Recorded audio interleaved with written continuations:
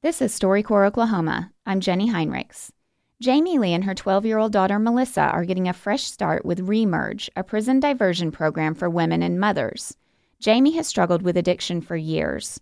When she and Melissa visited the StoryCorps mobile booth, they had a frank conversation about the effects of addiction on their relationship and their hopes for the future.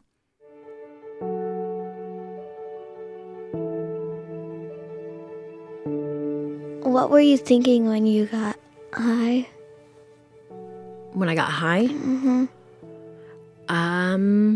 That I was trying to numb out reality, that I wasn't happy at home. I just felt somewhat of belonging somewhere. What did you think what happened with me in your life when you were high? That I was a total failure. I don't think you're a failure now because of Remerge. Yeah. Remerge gave you a second chance, and now we got a big family because of Remerge.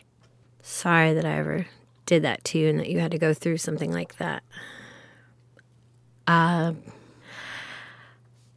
feel like a terrible person knowing that, again, I put my daughter through something that she shouldn't have to even deal with or realize or know that side of the world, know that pain. I knew the pain that my dad caused me growing up as a kid, being an alcoholic and a drug addict. And I always said that I wanted to be nothing like him. But then when he died, I wanted to get closer to him. So at that point, I had lost myself and self-worth and self-respect and being selfish. Just only thinking of what I was going to do, not the people around me that it was affecting. So getting high definitely didn't make anything better. It just postponed the feelings, the emotions, the not growing up and taking responsibility or taking care of my kids like I should have. I still felt like you were taking care of me whenever we were living together a couple times. Yeah. I tried, but it wasn't the right way. And I'm really thankful that I have a second chance and that we have this program and that I'm sober and able to learn how to be a mom to you and your brother, finally. And I love you very much for that. I love you too. And I love that you chose to get better by Remerge. What was your childhood like from your perspective? I felt happy a couple times whenever we were spending time together.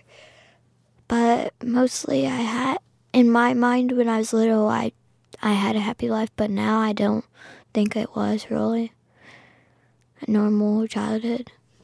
Yeah. I can understand that. How do you think your life is now? I think it's way better than it was in my childhood life. Yeah. Can't make up for the past, but we can move forward past it and have a better life now moving forward. You always had so much anxiety for such a young kid.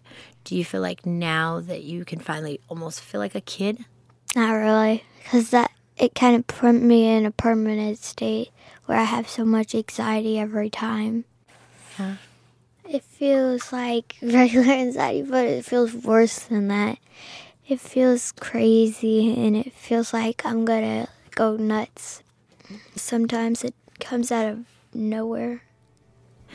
Melissa, you've came a long way from last year. I can see where you're working on it, and I'm so proud of you. And I'm proud of you, too. Thanks.